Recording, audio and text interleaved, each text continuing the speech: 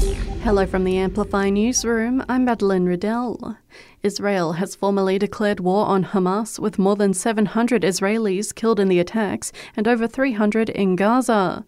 Meantime, the US president has spoken with the Israeli PM in a call overnight, with American military ships and aircrafts moving closer to show support.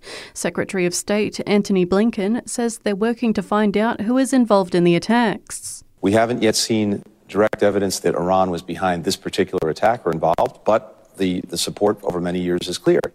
Here in Canberra, Parliament House and the Carillon will be lit up blue and white in a show of solidarity with Israel. Meanwhile, popular cheese brands sold at Woolworths are being recalled due to a potential listeria contamination.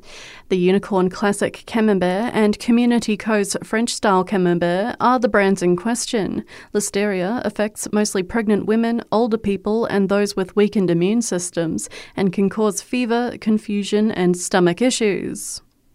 If someone in your household has a school formal coming up, this one's for you. Mel Oxman from Operation Formal Wear says they've been receiving donations of pre-loved formal dresses, suits, jackets and accessories since July, ahead of their shopping day this weekend. Where anyone can come out and look through our massive collection and take whatever they want for free.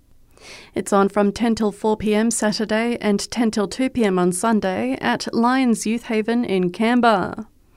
Meanwhile, a report on the country's aviation sector calls for the government to immediately review Qatar Airways' request for more weekly flights, which sparked the inquiry. It also calls for reforms, better consultation, and for the ACCC to be given more powers to investigate anti-competitive behaviour. There's also calls for the inquiry to be extended so it can hear from big names, including former Qantas CEO Alan Joyce. And the best Rieslings from across 5 countries will go head-to-head in Canberra this week as part of the Canberra International Riesling Challenge. Now in its 22nd year, the competition has attracted almost 400 entries from more than 150 wineries this time around. And that's the latest from the Canberra newsroom this Monday. Check back again tomorrow morning for our next update.